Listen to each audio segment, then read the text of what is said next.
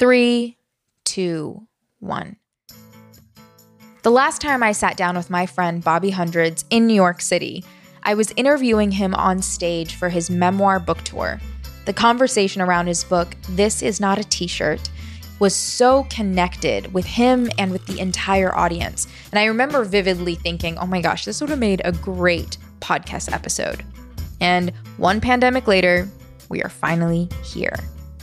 Bobby Kim, also known as Bobby Hundreds, is a best-selling author, photographer, artist, and the creative force that drives The Hundreds, a world-renowned streetwear brand. His work has been seen and worn by millions, and he is known for his ability to shift culture. From his upbringing as one of the only Asian American kids in a mostly white and Latino community, to his Southern California punk adolescence, to the brand's explosive success. Bobby has become the bridge between generations in streetwear and design, and collaboration has always been his thing. Bobby's latest book recently dropped, and it's titled NFTs Are a Scam. The Hundreds have been involved in Web3 early on, and I'm really interested in what he has to say. This conversation is also featured in our latest At Your Service short film, Nor Days, also spelled out as Nor D''AYS, so Nor AYS. And it documents how we build At Your Service. So you can check out that short film on YouTube or ays.media. This is a really big reunion for Bobby and I, and it feels like we pick up right where we left off. So enjoy this storytelling session on building brands around community, reclaiming power with Web3, and staying relevant. This is many years coming, by the way. Many. Yeah, many years coming. I feel like now I have closure on that segment of the pandemic. Which part? Like this is all I've been waiting for, this moment. Yeah. To close off. So the pandemic is done now to you. Yeah. Because now we have reunited. Yeah. That's all I was trying to get back to. Truly. Was at some point we're going to have to reconnect. Yeah. And that's when I'll call it on whatever that phase of COVID-19 was. Well, it's funny because we were going to LA like every month. I remember at one point thinking, wow, I see you guys more than I see my own friends in New York. Oh my God. Yeah, totally. Yeah. That's how it definitely felt. Making such an effort. Yeah. And this is the first time we're seeing you. Also, just hello. I'm so happy to see you. Yeah, I'm happy to see you too. Bobby, we kick off these conversations with a simple question. How is your heart doing today? How's my heart doing? Oh boy. Today? Right now? Yeah, in this moment? Or however you received that question. Mm-hmm. I think I think my immediate response to that off the top, my heart feels, and I don't know if your heart can feel as busy as your head does, but the heart definitely doesn't feel as settled as I would want it to be. Mm-hmm. And then there is weight there. I think as many, if not most, of the people around me, there are a lot of stressors and anxieties and concerns, whether, you're a parent and you're thinking about your children, where you're thinking about today it's relatively warm in New York and you're thinking of climate. Woke up this morning, read some news about the economy because that's going to happen. And if you're younger, it's a fraught world and things are unpredictable and a little unstable these days, very volatile. So how does all that impact your insides? I think I definitely feel a lot of that as someone who probably is a bit of an empath, and I've always been I've been sensitive to, especially our community, but anyone around me and what they're going through. I kind of tend to absorb a lot of that. Yeah. And so I think maybe that's what it is. I've had a lot of difficult conversations over the last week, and friends who are going through breakups, divorces, questioning partnerships, and having troubles in personal and professional life. And I don't know, that sits with me too. So I think at the bottom part of my heart, like the weight of it feels somewhere around there. Yeah. You know, and I would love to say that I'm feeling light and optimistic and and hopeful, and I think maybe as the day progresses, especially if I'm around young people and someone who's really inspirited by their journey, that tends to rub off on me a bit, and so maybe like that can turn around. But right now, that's probably, to be transparent, where my heart's at. Yeah. Thank you. I mean, I appreciate your honesty and your vulnerability. You know, this morning I revisited the conversation that you had with Nipsey Hussle in 2018 about community, and it felt like every single word that was shared between you two felt more relevant today, especially post-pandemic, than maybe the first time I heard it years ago when it came out. Yeah. And it's interesting because, you know, when people talk to you or refer to like your work with the hundreds and just your impact in culture, there's a lot of like language around trend and things that are very transient, things that are moving constantly. Yeah. But there's also a very still component, which is the consistency in community building. Right. And I was really carrying to heart something that Nipsey had said to you, which was that, like, you know, expansion or success doesn't always have to be expansion and wanting to like grab all like new clientele or new audience members and stuff. And this is something that like Adam and I hold very dearly with At Your Service. It's like, how do we serve our core audience who like shows up every time, and then trust that the work will speak for itself, that it'll spread on its own. And I've literally with my own eyes witnessed you engage with your community in that way and talk to them from this like deep heart-centered place. And somehow you're able to maintain that and be a part of like, I don't want to say the trend, but like the trend in culture, and like have kind of a finger on the pulse of things. And it's funny because you often talk about like young people because you carry this essence of like wanting to have an impact on people where they're at in their lives when their minds and hearts are still like figuring things out. Yeah. And I can feel that concern still coming from you today. So how do you balance all of that? How do you feel about all of this now? Yeah. Well, you touch on so many things there. I'm going to try to address them all. You don't have to address them all. You can just respond however your heart speaks to you. Yeah. No, but I want to address them all. Great. Yeah. Go for it.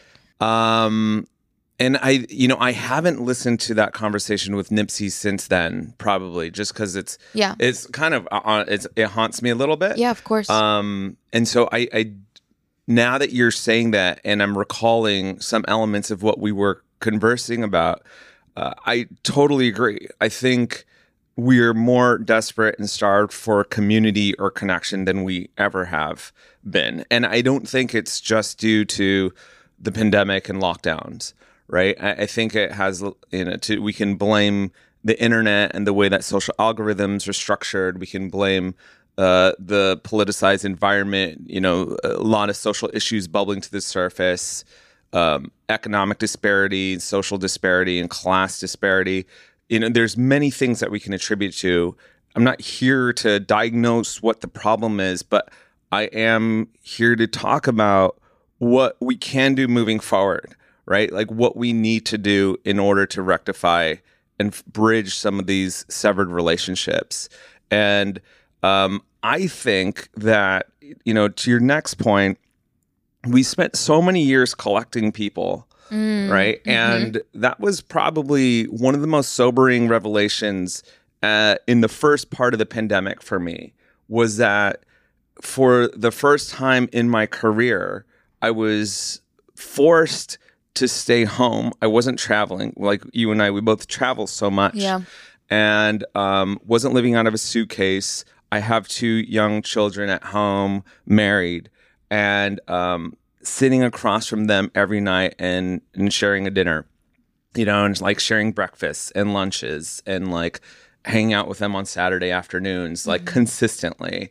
And what I learned from all of that was that, instead of going out into the world every day and trying to collect and assort different kinds of people, almost like as if they're like trading cards or like Pokemon, NFTs. they're NFTs or they're like Pokemon. I have an entire universe. I have an ocean of people in front of me that I have yet to explore. Right. And so that was very humbling. And once I realized I could probably sit here for 1,000 years with at that time, my older son was probably 10. So I could probably sit here for 1,000 years with my 10-year-old and still not learn and explore like all of the complexities of who he is as a person. And meanwhile, I'm going out and trying to find 10,000 friends or trying to accrue 10,000 more followers when one person was always enough. Right. And it was a really, really meaningful lesson for me that it was this, speaking of meaningful, I had been on this meaningless pursuit for so long, especially because of social and because of the way the internet was set up, of trying to evangelize and trying to recruit as many people into my world as possible. Right. And meanwhile, I have 5 people in my community, 15, 500, whatever it is, it's enough, right? And yesterday we threw an event here in New York, and we just did like a quick little ice cream social thing. And we asked everyone to come out. Our brand has been around for 20 years. So that's multiple generations now of people whose lives we've touched and different types of relationships we've built with what started out as customers and consumers, and then some of these people became staff, some of them became family, but they're all community in different ways. And it was just amazing to see there were people that were showing up who just found out about the hundreds or just read my book at some point this year, and we're like, oh, it's you, I just listened to a podcast by you, and, this was my first time getting to meet you. And then there were people that were showing up that were like, hey, do you remember me from this other ice cream social we threw 8 years ago? And I'm like, I do remember you. Yeah. Like, pull up the photo. I remember this moment. We had this conversation. People, kids that we sold to, like clothes, T-shirts and streetwear when they were growing up, who were showing up with their children. There was a guy who showed up and he was like, this is my son and I named him after Atom Bomb, which is our mascot at the hundreds, And so I'm like, this is probably all I ever needed was this guy, or this woman and this individual. And instead I got lost in the sauce of trying to, I need like 5 million followers. And so I think if we just begin there, this is a very short story long, way of me just saying, if we can just begin there and remember that one person, 2 people, 5 people is enough for a community, then it becomes very clear. Wow. Thank you for sharing that. It's funny because that concept itself feels so radical because it's like going against what we're constantly being trained to do, which is like want more and want bigger numbers. And I often think about why we put in-person or virtual events on, and what comes to mind is often like to translate those numbers into actual humans, to remember that there are actual people behind those numbers. And we hosted a virtual event a couple of nights ago, and this woman that I see, this was like our third time doing it, and this woman who I saw every year there, like, she had a question, so I like called on her and I was like, it's so great to see you here again. And she was from Spain, and she was so taken aback that I had remembered. And I was like, you got like, it's when you engage with somebody in conversation face to face and you have like a meaningful connection. I mean, I'm not going to say everyone's going to remember every single person, of course, because people have things that are happening in their minds. But to me, at least, and I can hear this in what you're saying too, like when people come out to support your work and like are essentially a part of the team because they're wearing you with them, it's a reminder of like why you chose to be in like the service industry to begin with. Because I really do consider what we do a service, and it's focused on community building. And so like an ice cream social is such a great way to do it. But Yeah. when I have conversations with people about this, it seems like we're all on the same page, or the sentiment is similar amongst creatives and people who are trying to build community. But when we talk about it, it's almost still from this like perspective of like, but the tech around us doesn't always support that, or the trends around us doesn't always support that, or the culture doesn't support that. But I'm like, but what we're seeing is like this hunger and actually people finding ways to be a part of community. So is it just like how we're framing this conversation and actually a lot more community connection is happening, or is it that this is just a minority? What's just a minority? Like that being able to build community in real life and remember who we're trying to be of service. Like people, I don't want to say people like us, but like in the work that we're engaging on the ground and like translating those numbers into human beings and realizing that this core audience, like these are who we've been trying to serve the whole time.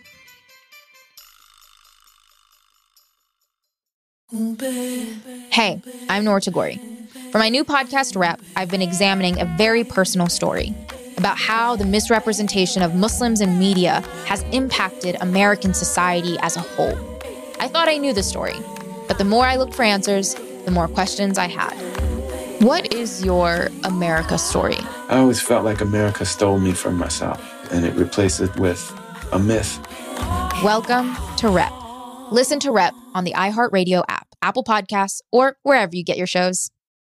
I think if we start from a place of being mindful of using community in the human sense versus attempting to frame it as a marketing ploy, which is what has transpired over the last several years. Yeah. It's probably the buzziest marketing word I've heard, especially over the pandemic. Yeah. Is a sense of community. And that served me in a business sense because I had just written a book about building a brand around community. So then everyone was starting to come to me to say, oh, tell us how you do it. Like, how do we build brands around community? And I'm like, well, this is where it's going to get thorny and a bit difficult to figure out if we start approaching it from the sense of how do we build business and profit off of that.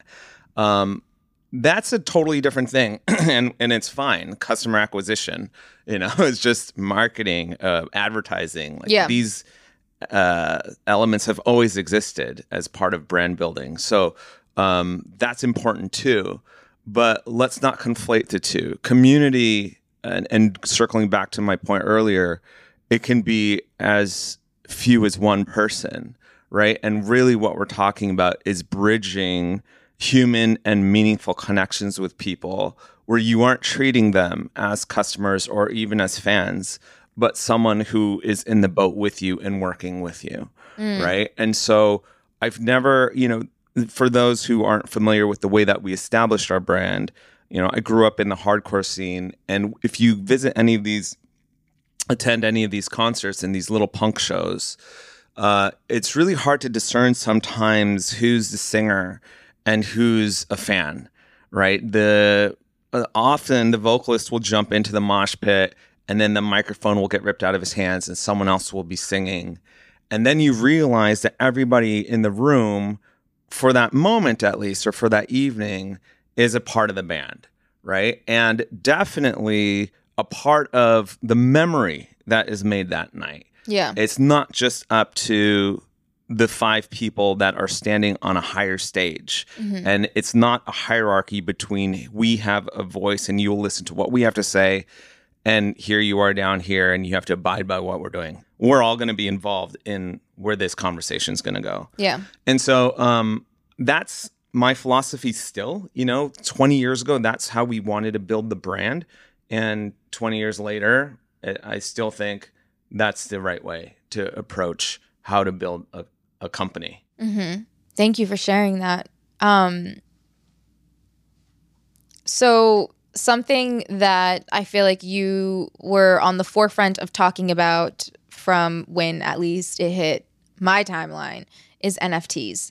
And the reason I was going to say, I'm not trying to talk about NFTs themselves, but as somebody who is evolving their brand and is keeping a listening ear to how you can better be of service to your community, where does Web3 and NFTs come into place, and how does that potentially play a role in your personal relationship with relevance? Yeah. I definitely didn't get involved in Web3, what's probably the more marketing friendly word of saying NFTs these days. I know.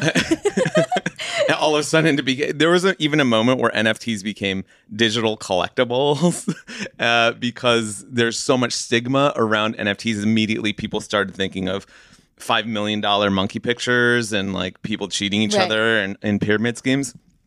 So then everyone's just like, we can't use that word anymore. We're going to use digital collectibles. So let's just talk about Web3. But I can unabashedly talk about NFTs because I don't really care.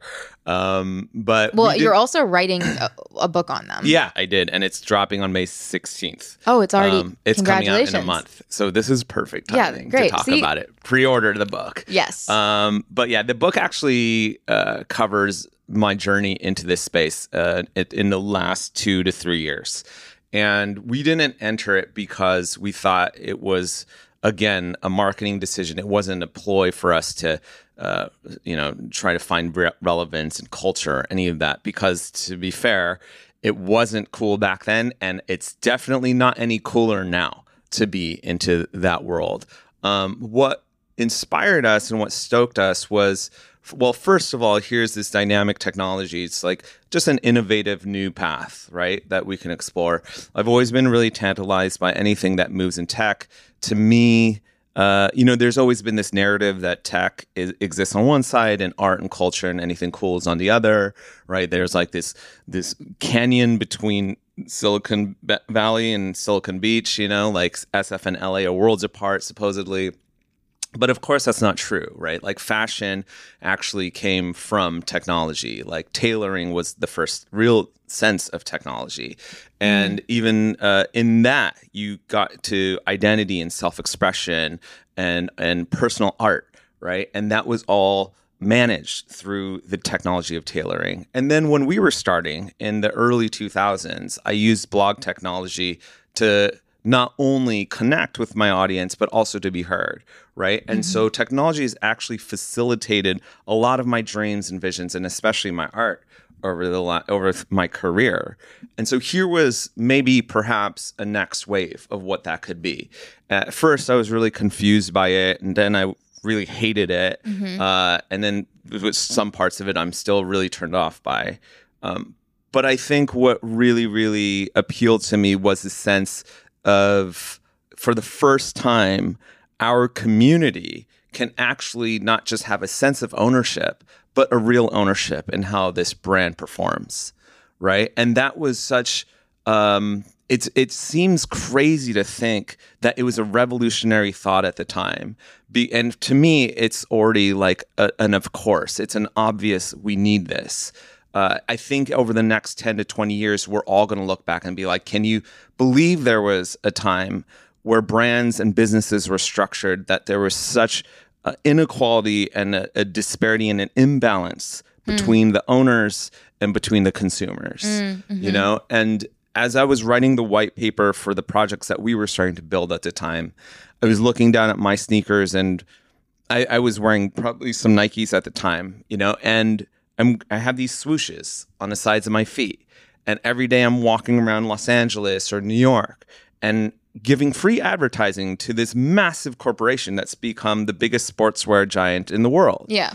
I don't get paid by Nike. I'm not sponsored or endorsed. But here I am giving them advertising because in exchange, I get social clout, right? I have, it's a social badge, and it somehow gives me cachet in my immediate circles. But I'm not necessarily making any more money by giving this brand free advertising every day. And once you realize that tech has been doing the same thing for the last 10 to 15 years of our lives, you look around and everybody's working for a big tech company. These guys at the top are bazillionaires, while the rest of us have relatively stayed the same or have lost over, the last decade of our lives. And then you consider why. How did these companies get so big, these apps and these social networks? Well, they're all existing and building off of content that we're providing for free. I saw something crazy yesterday. I went into someone's Instagram feed, and I don't know when this happened. Yeah. If you go into their grid and you're scrolling through their grid, they're throwing advertisements in there I know. too. I noticed that. That's wild. That's wild. It's really frustrating. That is my personal page. Yeah. And you're selling advertising against it. And again, I'm not benefiting from it financially. And I think we need to address the fact that whenever I talk about the financial upside of all this, of tech, and you deserve this much and you deserve a little bit of ownership and need to make some money, there is this immediate reaction from a lot of the arts community of like, oh, why does it always need to be about money? And I'm like, that's also a narrative that these people in power have brainwashed a lot of young creators with, oh, you should do it for love. We don't want to see you get rich. Like, you should be you should be a starving artist, right? It's always starving artists. It's always, working artists. It's always like poor artists. Like, that's the narrative. Yeah. And you never hear of like starving art gallery or like poor clothing company or, it's like, no, these people are the ones that are benefiting and you need to stay hungry. And that's how you're pure as a creative person. And that's not fair because a lot of people don't have the means to live and are having to manage multiple jobs just in order to survive, to create work. But they believe, oh, my art doesn't cost anything or no one wants to pay me for my art. And obviously it's not true because your art has always been making someone money. It wasn't you. Every JPEG you're posting online somewhere, a witty caption you're writing on your Instagram or putting on your Twitter or something you're posting on TikTok, someone was making money. It wasn't you. It was big tech. And that's why they've become trillionaires and zillionaires while you're like, wait, I still can't afford to buy a house in my city. Right. And so Web3 nailed that right on the head. And when I looked at it again from a brand perspective, that for 20 years, I've been building a brand around this idea of community and telling all of my fans and audience and my consumers, oh, yeah, you all have a sense of ownership. Oh, yeah, like to them, it was almost like it becomes very tribal. It's like a sports team. Hey, we're rooting for you. We're all on the 100 side. As they do better, we do better. But that was also a lie, right? And like, I'm here living with the guilt as the founder of this company saying like, oh, I'm getting to eat well. I'm getting to travel well. Like, my career is flourishing. I'm getting more access. I'm making more money in different avenues.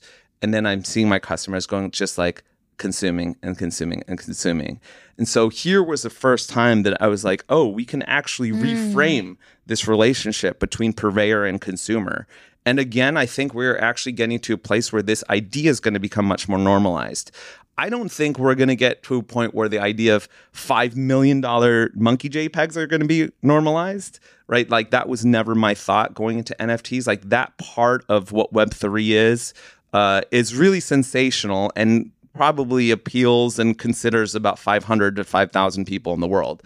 But the elements of Web3 and NFTs that I think are universal and that can actually change the world are this idea of redistribution of wealth, redistribution of power, reframing the relationships between purveyors and consumers, business owners and business supporters, right? We should all somehow be involved in the same conversation. And I'm seeing parts of it pop up here and there, whether it's called Web3 or not. There's a movie out right now called Air. And it's, we saw it. I think it's the most artist royalties movie ever. That's actually the premise of it, of Viola Davis, who's playing Michael Jordan's mother, saying, cool, we'll do this contract. Right. I don't think I'm spoiling anything because this is actually the premise of the entire movie. Yeah. But she's just like, Michael's going to be involved in the upside of this forever. Yeah. And that was, to me, I was like, that's Web3. We just didn't call it that back then. And that changed what endorsements look like. Yeah. Right. And it sounded extremely radical at the time. It sounded extremely radical at the time. And it sounded extremely radical now. We've gone this far and people are still like, oh, yeah, we should be involved in that. Yeah. Right. And again, it's these corporations in clothing brands like mine, I'll take ownership in that are telling everyone like, no, we're the brand. We make the money and you consume. And that just doesn't seem fair. Again, Michael Jordan was the influencer. He does have a right to share in the upside because he is partially the reason why the shoes sell so well. Yeah. And just because you're not Michael Jordan with 3 billion fans around the world doesn't mean you're not also an influencer. Right? You can just have 3 fans. You can have 3 family members. You don't even need to have social media. Yeah. You go to your barbershop, you tell them about what you're wearing. Yeah. And they see what you're wearing and you're an interesting person. They're going to be like, oh, I want that. Yeah. Right? Like just the colors you're wearing in front of me, like that's inspiring me in how I design. And when I go out, if I see something like that today in a store, I might buy it. So like you now just inspired me. Right. Right. So we all actually deserve, I'm not saying we deserve 50% of a product, but like 0.001%, because we did have some say and some involvement in the success of whatever that product was. Hi there. I want to share with you a good deed opportunity. At ICU Foundation, we work to alleviate local homelessness and directly serve community members in need. We do this through our community pantry, family food bags, hygiene kits, snack bags, winter care packages, and grocery gift cards. Lately, we've been seeing incredible impact by partnering with businesses and organizations to host volunteer events where their teams make and distribute the ICU care bags. ICU is our response to a community member who, when we asked what she needed most, responded with, "We just need to be seen." So, if you would like to join us in seeing and serving the community, email us at contact@isyfoundation.org. Okay, back to the show. What an amazing way to reframe it. I'm really looking forward to the book, and it's like we needed to hear that from you specifically, because I also think that part of that equation though is like, okay, if we start from the source, is people feeling worthy enough to think that they matter enough to be a part of the bigger picture. And because of the society that we live in, being a very capitalistic one specifically, part of the medicine of, or I shouldn't say medicine, but part of the poison of consuming, oh my gosh, that's a Circa Survive song. The only difference between medicine and poison is in the dose. I just got it. Part of the poison of consuming is that we tell people to consume because they need it, because they're not enough. And I think that this reframe is like, we want you to be a part of it because not only are you more than enough, but you're also integral to our process. Yeah. And we want you to know that. We want to honor you in that. And we want you to know that, like, we value you. Mm-hmm. Like, we can sit there and be like, yeah, we value you as a customer, we value you as a client. But at the end of the day, what that typically meant was because you pay us. Mm-hmm. But now we're like, because you make us, and we are honored to be of service to you. And so when people are struggling with that concept of self-worth and value, but also, and don't entirely see a place for them in this next era, what are some questions that you feel like those people should ask themselves or contemplate on so that they can find their way? You're absolutely right. I think everyone does need to realize that the companies and the brands and the corporations could not exist without them, right? And I think we need to begin there. I used to speak. There's a chain store that we don't sell to anymore with the hundreds. But they used to invite us to this huge conference every year, and all the founders from all the skate and streetwear brands would stand up on stage in front of thousands of kids who actually sold the product in all those stores. It was like a once-a-year conference, and I would watch and everyone would get to go up and give a little speech, right? And so you had like the founder of XYZ surf company or the XYZ skate brand, cool streetwear guy going up on stage and be like, yo, what's up? Like, and all the fans are cheering him on, and they're like, you can see all the customers like, oh my God, that's who we get to sell product for every day. And then like, that guy's so famous and he's so rich and he's so important. And it just really weirded me out. Again, having come from the punk scene where I'm like, this is so backwards. Yeah. Like, these people should be on stage, right? And so that's what I said when I went out on stage. I was like, actually, I should be in the audience and you should be on the stage because I couldn't be here without you. I'm just a guy who drew pictures and makes clothes. I could have just been doing this for an audience of one in a garage, as a hobby. Yeah. But because of you and your belief, this company actually turned into something. Yeah. And so if you take anything out of what this podcast is today, I want you to leave with whenever you're looking at, especially the higher corporations, and it's not just in fashion, it's in tech, and it's in food, it's in hospitality. Just remember that you're always the one that's in the position of power, right? Mm-hmm. And when I give advice on young brands doing collaborations and they're figuring out their contracts and agreements, I'm like, they need you more than you need them always. Like, you can always walk away, you're going to be fine, but they have a lot more to lose, and their success is predicated on you continuing to exist and support them. I hear what you're saying, and I think to most people, it's just like boiling it down to financials, but they don't need us. I need them because I need that contract, or I need that gig because I'm an independent freelance person and they have a lot of money. And so and that's fair. And they also, and this is like even speaking from experience too, especially when like you're either being tokenized or, you're just kind of going through a roster. And this is why like I left the agency that I was at. I don't like this feeling of being like, well, we can just get somebody else from our like catalog. And there's like no relationship building. And so now our approach is always through relationship building. And in that way, it's like, I guess they need you, maybe because of like the intention and the uniqueness that you may bring as a person as well. Like, can you unpack that a little bit more? Because it's like, I hear what you're saying and I know it's true, but sometimes it doesn't feel true. That you're enough. Well, that's interesting. that they need us more than we need them. Mm-hmm. I think it's totally fair what you were saying, that especially if you're just trying to survive, it's a little bit easier for me to say this at my stage in my career of like, screw them, you don't need them, just like follow your dreams. And that's not exactly what it is that I'm trying to say. There's always a balance and a dance, right? Yeah. And, especially in streetwear, I get asked a lot about high fashion and luxury stealing and pirating off of what we've built.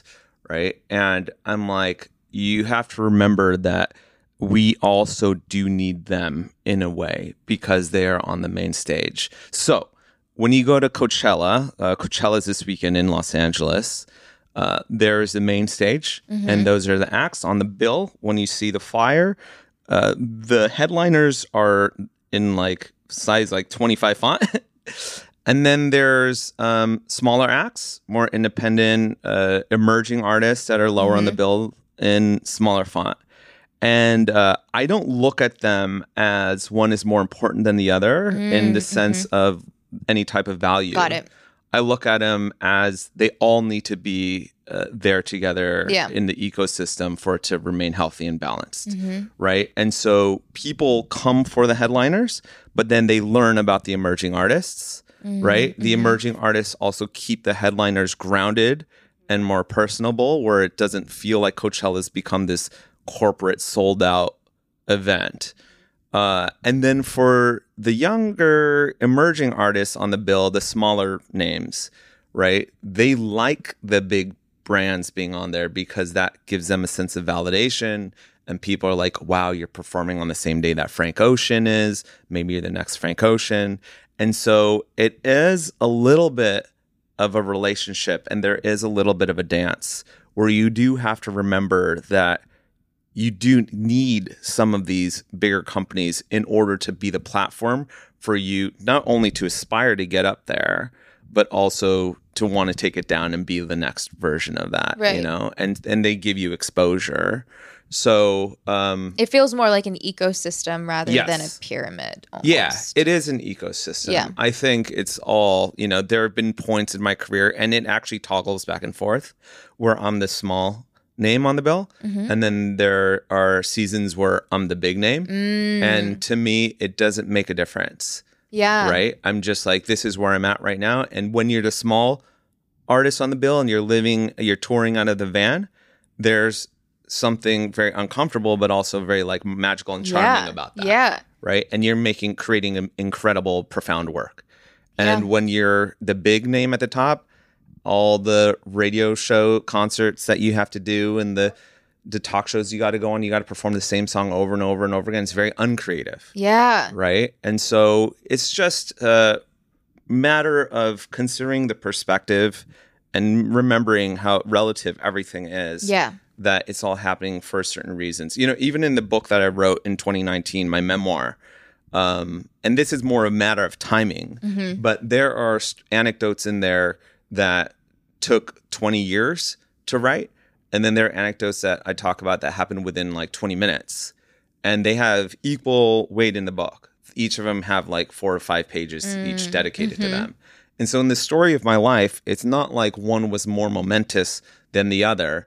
You know, just because one took 20 minutes and one took 20 years doesn't mean that one was more valuable than the other. I needed both of them to happen in order to tell this broader story. Yeah. And so I think it's the same. You know, when we were starting out with the hundreds, were really intentional about going out. We'd go to the trade shows and turn down orders over and over and over again. Yeah. You know, there's an anecdote in my book where we covered our racks. I know, I love this story. With tarps because we were like, we don't need you.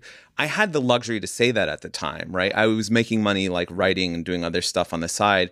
And so when a big, massive department store like Macy's was coming and saying, hey, we're going to give you $100,000 right now if you open this up and let us look at your T-shirts. We were like, no, we don't need you. You need us. And the more I save you off, the more there's going to be demand around my product. And I can wait 2 to 3 years for you to come back and write me $1 million order, right? Which never happened because we never decided to sell in Macy's. But, you know, I'm hyper aware that we had the luxury to say that. Yeah. It's more of the mindset, yeah, right? That I'm just trying to keep reminding people of that sometimes in these negotiations with these corporations, or if you're going out for a job and you feel like they're kind of taking one over on you, it's just the mindset. Yeah. There's no shame in like taking the check or, you know, kind of compromising a little bit on like pay if you feel like, hey, I really need to do this. It's okay. Like this is just a journey. It's a process as you build your career. Yeah. And what really stood out to me with what you just said is the toggling back and forth. So toggling back and forth between being like a headliner and an emerging artist status, or like the 25 font and the 12 font. It's so important because the journey isn't linear. So it's not like you're going from being like the 12 font on the bill to the 25, and then you just keep going up and up. And that's where things get a little bit tricky, is I think that people, when they are no longer headlining, they feel this like, I'm not relevant anymore. I'm really whatever. What do I have to do? Instead of it being like, no, you just keep doing you. Because especially when you're in a creative space, like it takes a lot of time and processing of your work to be able to like make the important art that you need to make. So you need those breaks. And I love how you described it as like when you're headlining and you have to, you know, do all the talk shows and you have to sing the same song over and over and over again. And then you miss the days where like you're just, for me, it's like being in the cabin and painting and writing and just figuring out what it is that I need to get out. And so the toggling back and forth is also a complete reframe because it equalizes every experience. And it just says, it's all relevant, it's all good, it's all perfect, it's all meant to be. And I find that to feel really light and reassuring. I've found peace with that myself in during the pandemic specifically. And it's also brought up a lot of questions that I've had to ask myself about how I'm engaging with the work, or what my actual intention in doing the work I'm doing is, and then the broader questions of like, and what do you believe about all of this? And who are you really? So I'd love to ask you, what is a question that you are currently asking yourself as you are in the toggle mode?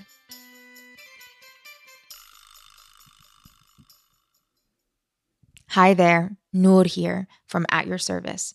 At Your Service is a storytelling company. We tell stories as a form of service. And the way I think about it is story first, medium second, meaning we don't think, hey, I really want to produce a podcast. What should it be about? No, we think of it as we have a story we want to tell. What is the best medium, the best way to tell it? Maybe it is a podcast. Maybe it's a documentary series, a virtual talk, a speaker series, a dinner party. Maybe it's a book club.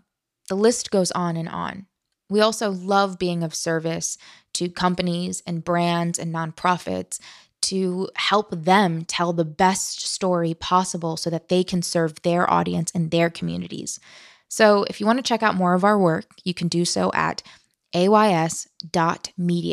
You can also find the transcripts for all our podcast episodes right there.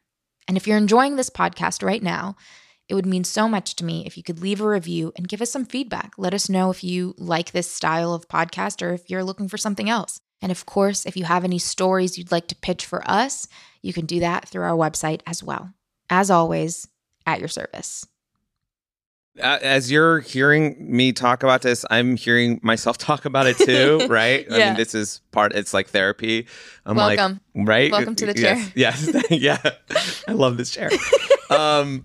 So where am I at right now in a question life? you're asking yourself right now. Question I'm asking myself Yeah, and right this now. can also be completely related to something other than what we were just talking about. Yeah. A question I'm asking myself right now. There's I had dinner with Aria from Complex. I don't know if you know Aria. She's, I think, the editorial creative director right now. And she was like, all right, Bobby, you're a futurist. Like, what are you concerned about with the future? Mm-hmm. And I was just like, I don't know what a futurist is. I don't know if I necessarily subscribe to that identity. And I do like to pontificate on what's happening and where this can go, and especially for culture and tech, of course. But I am actually most concerned with what's happening in the immediate right now, and especially around youth culture and young people all the time. Yeah. Right. And so I think questions I'm asking right now have a lot to do with, for me, the most pertinent is what is streetwear and where is streetwear in 2023, and what does it mean? Like, how do you even define it? We're in New York right now, and I spent the last week here, and there was a time not that long ago, in my opinion, 6 years ago, where every other person on the street was wearing something Supreme, right? Like, this was the city in the heart of Supreme, and I was very hard pressed to find that brand. I saw more LA brands present in New York this week than I did New York, which was also, it used to be unheard of. And then this is not just a knock against Supreme. It's actually a question across the entire streetwear culture, because sneakers are also having a little bit of an identity crisis. And there's also existential threats against just larger fashion of like, what is this? And why are people still doing this? And what is the purpose? Where do we sell it? Where do you even go to buy it these days? Yeah. Why are you buying brands? Who's running these brands? So I think about that actually more than ever, and it's not from like a hopeless place. It actually is from a really spirited and hopeful place. Like, I think that we may be looking at a renaissance of what streetwear can be. It's going to be redefined, I think, by new players, and it'll be like forged as and cast as like a completely new thing in the next generation. And I'm really looking forward to that. I want to know what it is. Yeah. But I think streetwear has always just been code for a youthful attitude and, questioning establishment and challenging norms. And there's an amazing brand out of LA right now called Fugazi, and they like made this like streetwear shirt where they were making fun of like corporate streetwear, and like they knocked a bunch of brands, and one of us was us on it. And I was just like, this is awesome that this still exists. Yeah.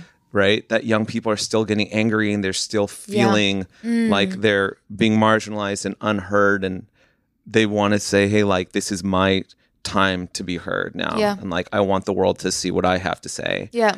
That never dies, And so I think I'm so captivated by young people because I'm stuck there too, right? And I think that time, as vulnerable as it, I don't necessarily ever want to go back to being that young again, but there is something really beautiful and dynamic about watching people in that window of time in their lives, and they have just like a completely fresh perspective and are inspired, and they feel invincible. And I think we can all really learn from that, you know? It helps me every day to wake up and remember why it is that we do what we do, you know? And I don't feel like I age because I'm surrounded by and listening constantly to what young people are doing. Yeah. Right. And they are just constantly keeping the compass straight and keeping me on the path. That's beautiful. Thank you. Yeah. I like received all of that as a person who I feel like is in the thick of it and just needed that reminder. And I had dinner the other night that you guys couldn't make, and you were there in spirit. In spirit. And a lot of my friends now are around my age, a little bit younger. Right, I just turned 43, which is wild to say. It used to be my school bus number. Oh, so it's a lucky great number. There's also Ken Block's number. But there's like a lot of people in their 30s, but there are also some people in the 20s that were at the table. Everyone was really drawn to them, right? And if you sat on the edge of the table where there were more people around my age and listened to what we were talking about, it sounded a lot like how the beginning of this conversation was. So what's on your heart? And I'm like, I'm just really worried. I'm a little anxious. I'm concerned, right? About the future, about my family, like what's going to happen, because I know so much now. And knowing doesn't mean that you're any more empowered. In fact, I think it can actually weaken and harm, right? And I think we can point to the internet to see why a lot of people are struggling with so much anxieties because there's so much information. So you think you know. Yeah. Oh, because I have all this knowledge and history, I know what's going to happen tomorrow. Nobody knows what's going to happen tomorrow. Nobody knows. But the 20-year-olds at the table, the way that they were looking at their lives, their careers in the world, they're perfectly aware of what's going on, but they were like, we can change it. And we can impact culture, and we can actually like no one's heard me speak yet. Yeah. Right. And so if once you hear what I have to say, I'm going to move the needle. Yeah. Right. And it's not, they weren't being foolish or they weren't being naive. It was true. Right. And so I'm listening to them going, I still can do that too. We all still can do that. It's just at some point along the way, we were like, everyone's heard what I have to say, or I've done everything I can do. And I only got this far. It's like, no, you're evolving every single day. You're a different person every single day. Yes. And it's something I've been thinking about a lot since our rep investigation is, you know, I think people, especially in their 20s or even younger, feel a lot of pressure to like change the world that we're leaving behind and that we're going to be able to survive in ourselves. And this takeaway that I had, this finding that I had in the investigation is, and I know there's a cliche quote of, if you want to change the world, you have to start with yourself. But I never actually like fully understood what that meant until more recently, when I realized that the way that I change the world, when I change myself, is that by finally knowing myself and engaging with my own story and knowing my history and knowing who I am and where I come from and understand like why I see the world the way that I see it, then my entire worldview changes because I begin to see you as an individual story and that person as an individual story and that person. And then you're more comforted in the fact that you don't know and that everything is a truth in front of you and like you can just continue to pursue it. But when our own worldview expands in that way, then the world literally changes because our world literally changes. And we are all so interconnected. And so I really have been finding like the more you ask yourself the really big questions of who am I today in this very moment, the more that the world around you really fundamentally begins to change. I mean, mine is like I've been saying the last couple of days, I feel like I'm in a metamorphosis right now. Like, wow, I'm really like in the biggest change of my life, and I hope that continues forever and ever. But I feel grateful that I'm getting to know myself in a kind and compassionate and open way. Yeah, And it feels positive, this metamorphosis, or is it feels today. a little scary? Today Okay. it feels positive. Yeah. Yeah. Like 5 days ago, I was Scary. screaming Bummed. and crying Okay, and freaking out. Yeah, like it's every single day is new. Yeah. Every single day is what is it? Who this podcast interview that I listened to on Being with Krista Tippett, I think. No, just kidding. This was in my yoga practice a couple of days ago. The instructor literally said that her teacher told her, it's a new day and it's never been used before. What are you going to do with it? Like It's a new day and it's never been used before. And it's just like, oh yeah, every day, like you get to figure it out. Yeah. And in the words of my 12-year-old brother, who a few days ago told me he figured out the meaning of life, he said, the meaning of life is exactly what you make of it. Because all you do every day is make decisions. And so therefore, it's what you make of it. Wow. And I was like, you're right. Yeah. So we get to figure that out. Yeah. I love that. So Bobby, the way we close out these conversations, very simple, fill in the blank. If you really knew me, you would know. And you can share 1, 2, or 3 things. Oh, okay. If you really knew me, you would know. I've never posted my family on my social media, on my public social media. Yeah. So people who've met my wife or my children, I think they get to really know the real me. Yeah. I did that very early on because from the age of 23, so much of my life was online. I needed to compartmentalize and keep things for me. Mm-hmm. I think I surprise a lot of people because of what my life presents as and what I typically spend my hours doing, which is I just sit in a corner and I read a lot and I write poetry. It sounds boring. Sounds like the life to me. It's a really amazing life. And nothing makes me happier than getting to reunite with old friends and just sitting in a room and having a conversation. Like we could be anywhere in the world, and it just feels like everything was meant for this. Yeah. I don't know. I think if you really want to get to know me, subscribe to my Substack. Oh yeah. Yeah, and I just write about this stuff all day long. love your writing so much. Thanks. It's so true and clear and passionate and like urgent. Yeah. With a sense of like, but we're all good. Thanks. Yeah. Once in a while, like 1 out of 100 times when someone compliments me and says something very nice about my work, it is to address my writing. Mm-hmm. And if they've read my book or something I wrote on my Substack, and or they grew up reading the blog and they're just like, that meant the most. Yeah. That's when I feel really seen. Yeah. And totally. I think it's because it's, as when you're a writer, it's unadulterated you. Yeah. As a speaker, also host.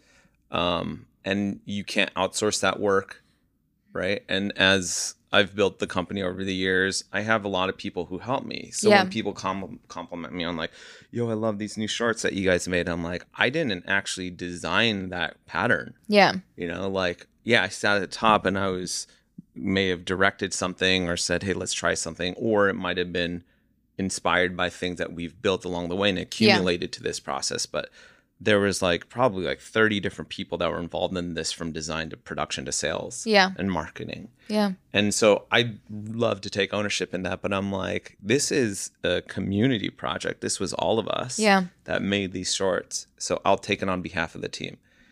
But when someone says that they were really touched by something I wrote, I'm like, oh, you and I, our hearts touched, Yeah.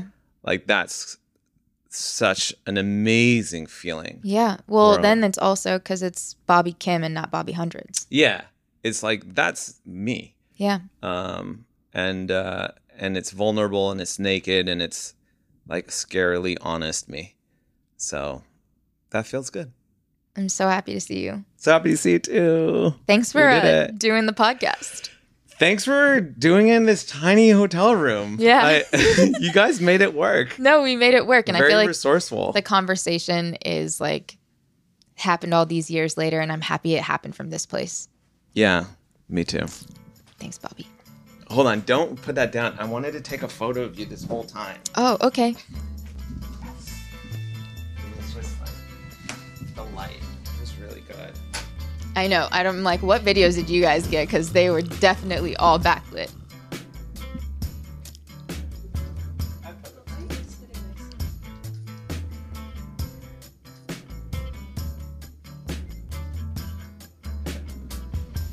Love you, Bobby. Love you guys. Podcast Note is an At Your Service production. Producers include myself, Adam Khafif, and Sara Isa. Editing, mixing, and mastering by Bahid Frazier. Theme music is the song Thunderdome, Welcome to America by Portugal the Man. Extra gratitude and thanks to our storyteller, Bobby Hundreds. Check out his latest book, NFTs Are a Scam, his memoir, This Is Not a T-Shirt, and his Substack. As always, at your service.